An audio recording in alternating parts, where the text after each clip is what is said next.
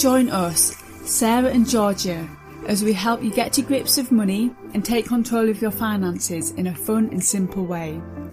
We talk all things money, from investments, pensions and benefits, to your mindset around money and steps we can take to improve your relationship with money. Together, we've got this.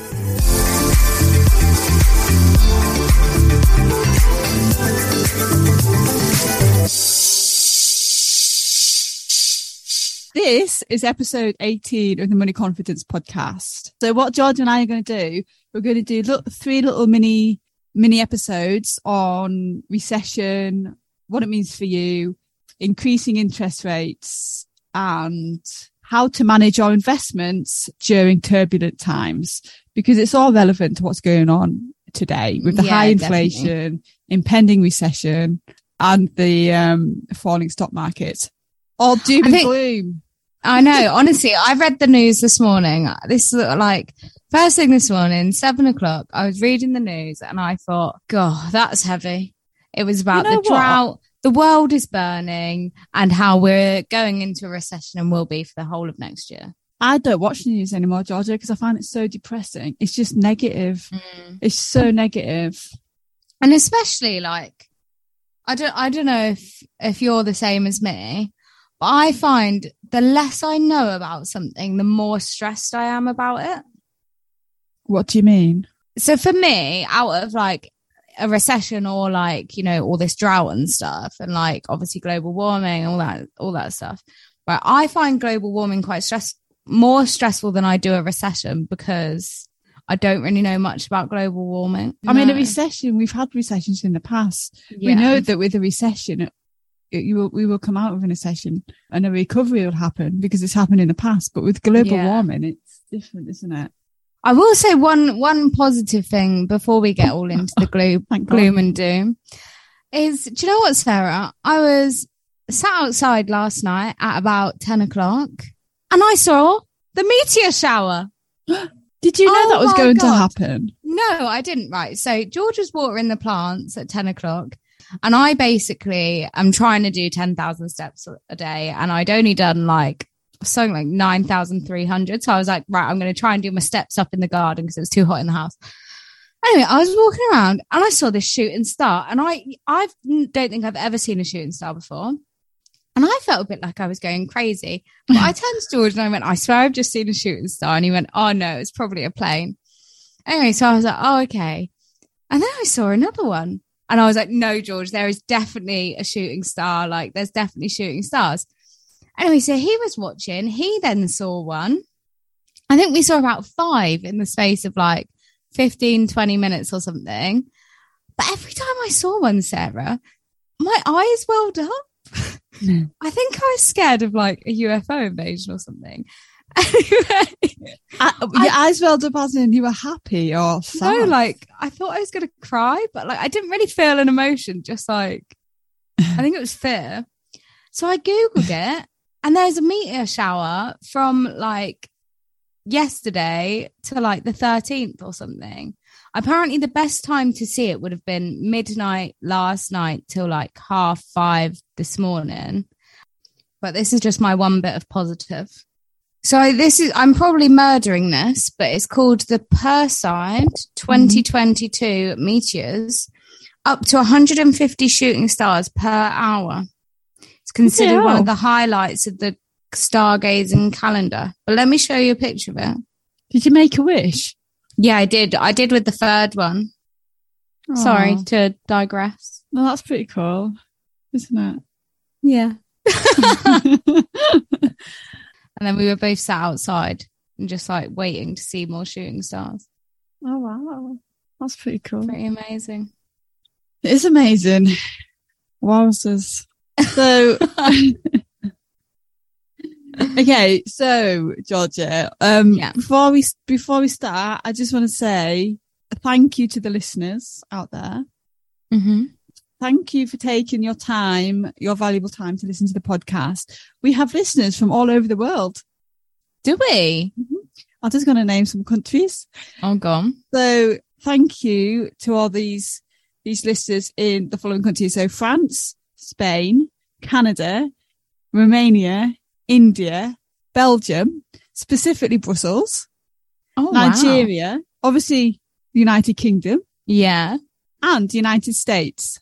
That's pretty amazing. So the United States, the places I can actually pronounce: Boardman, Philadelphia, Richmond, Columbus, Naples, Houston, and Lancaster, to name a few. But yeah, so a shout out to everyone who's listening. I'm buzzing about that. Yeah, so we've got an international audience, Georgia, which is great news. Yeah, how exciting. So we're obviously based in the UK. So when we talk about financial advice, it is UK based, but we are trying to do more episodes that are more international, aren't we, Georgia? Yeah, we are. For our branching out a bit. So thank you so much. Thank you. So on this episode 18, we are going to talk about a recession. Now, it does sound really doom and gloom, but it's okay. We're just going to tell you a bit about recessions, what they are, how long they usually last, and also how a recession may affect you. I mean, to be fair, everyone's talking about an impending recession, but we're already being affected by exactly the high inflation, the high costs of food, of fuel, and the increasing interest rates. Yeah. Okay, Sarah. So what is a recession? Okay, so there's different definitions of recession, but a recession is a significant, widespread and prolonged downturn in economic activity. Like, a recession is when economic growth is negative over a 3-month period twice in a row. There's different, economists will have a different definition of recession. Yeah. Recessions often last 6 months or more. So one popular rule of thumb is that 2 consecutive quarters of decline in a country's gross domestic product constitutes a recession. So I think I was reading, Sarah, that there was a recession last year, like a short one. Is that right? During COVID, there was a short recession, wasn't there? Yeah. Was that last year? COVID kind of all merges into one, doesn't it? Or was it 2020? Yeah, so the last recession took place in 2020 at the outset of the COVID-19 pandemic. So the 2-month downturn ended in April 2020, and that qualified as a recession despite its record short length. So there's loads of different causes of recessions, aren't there? But so what is causing this recession or this potential recession? I know inflation causes a recession. So causes of recession can be a range of different things. So recessions have been caused in the past by oil price shocks, rapid changes in economic expectations, health crisis, financial panic, tight labour markets, and wage price spirals. So the cause of each recession will differ, but the outcome has always been the same. You know what the outcome is? Recovery is in the horizon. But the cause of this recession is, I believe, the high energy costs and food costs, basically as a result of the war that's happening at the moment between Russia and Ukraine. The main reason for high inflation and low growth, which is happening at the moment, is soaring energy bills, which has been driven by Russia's invasion of the Ukraine. Okay, that's interesting. So, it's all well and good us all knowing what a recession is, but how would it affect, for example, our standard of living? The normal everyday person. How does it affect our lives? That's a good question. So how may a recession affect you? So some things that happen in a recession are unemployment rate goes up. So you might have difficulty finding employment. The cost of living increases. Yeah. So when inflation contributes to a recession, like it is to this one, then the household essentials like groceries, that's American. So household essentials like food, petrol and clothes are more expensive than they used to be. And I know I'm definitely noticing that, like, especially with our food shop bill.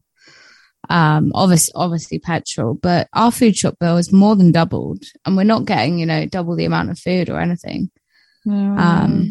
It's absolutely insane. But it's interesting, isn't it? Because like a recession often has more of an effect on certain industries and certain people, doesn't it? So people working in what industry, Sarah? Because people's finances are being squeezed, people spend less on discretionary expenditure. So especially like the service industry gets impacted a lot. And also recession and high inflation affects low income families so much more than others. It's a really difficult topic, isn't it, to discuss, because it affects everyone so differently. And like you said, you know, it is one of those things that disproportionately affects lower income earners. Yeah, because I guess the higher income earners will be spending less on discretionary expenditure whereas the lower income families, they won't be able to afford it, will they? Yeah, exactly. It's very sad. And you can understand why people are stressed. It's terrible, actually. The energy cost is crazy. So a typical household will be paying almost £300 a month for their energy by October. Yeah. That's what the Bank of England have said. And I saw something like £300 a month. Yeah. By January, I saw that they're expecting it to be like something like £4,500, £5,000 a year. Yeah, I know. I saw that. Which is, it's extortionate, isn't it? It's absolutely extortionate. The government are going to have to step in and help people. Yeah, they are. They are. Because I tell you now, Sarah, I won't be having my heating on. I just won't. What, in winter? Yeah. Sarah, at the moment, we don't ever use our boiler, like, except obviously to have showers. That's like the only time we use our boiler, like our heating's off, like has been. How do you wash your clothes? I do them on 0 degrees. Do you? Yeah. I wash all my clothes on 0 degrees. It's better for the environment. I didn't know it washed at 0 degrees. So we literally never really use our boiler, and our bill is over £150 a month at the moment. I've just got a bill today. I haven't paid it yet. It's about 300 and something pounds. I was like, I feel like I've only just paid that. I've just paid. What, like, for the listeners out there, I don't even have a big house. Like, it's crazy. It's ridiculous. It's absolutely ridiculous. So, yes, one of those things, isn't it, Sarah? So, Sarah, how long does a recession last for? So recessions may last as little as a few months, but the economic recovery to the former peak can take years. So it may take years to get back to the peak that we had, you know. Yeah. When was the peak? It was like late last year, wasn't it? Yeah, I think so. It was before things started to get difficult again, wasn't it? It was when everything was recovering during COVID. So, you know, we talked about peaks and troughs. Yeah. So, do you know how I remember that, right? I don't know why, but I always think of a trough as like to do with a pig. Yeah. They eat out of troughs, don't they? Yeah. Oh, sorry. Well, that helps you remember what a trough is. Like what a trough is. Yeah. Yeah. It's probably really, really not helpful for anyone other than me. I'm sure most people remember now what a trough is. If they forget what a trough, so like the stock market, right? It goes up and down in waves. The top of the peak, the top of the wave you call a peak. The bottom you call a trough. Like a mountain peak and a pig's trough. That's how we're going to go and remember it. That's how I remember it. Yeah, that's how I remember it. So talking about the peaks and the trough. Mm-hmm. So the economist's definition of recession, because they define it as an economic contraction starting at the peak of the expansion that preceded it and ending at the low point of the ensuing downturn. So that low point is the trough, right? Yeah. Okay. Yeah, it's important to just stay calm, I think. As calm as you can. You can make little adjustments. You could just track your spending. You know, see what you could cut back on.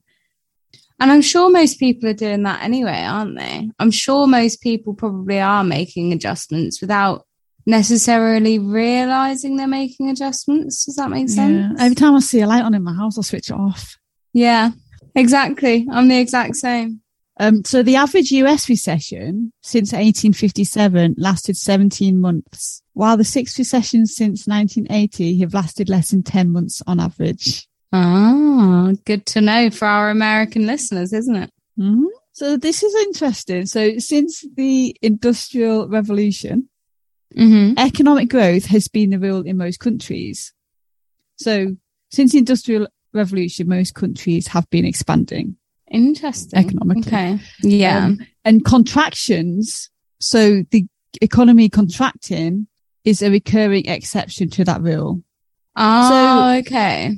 Just think it like a recession is the relatively brief corrective phase of the business cycle. Right. You're like an economist. Sense? Yeah, no, it does make sense. It does make sense. So they often address the economic imbalances that came about from the preceding expansion and then clear the way for growth to resume.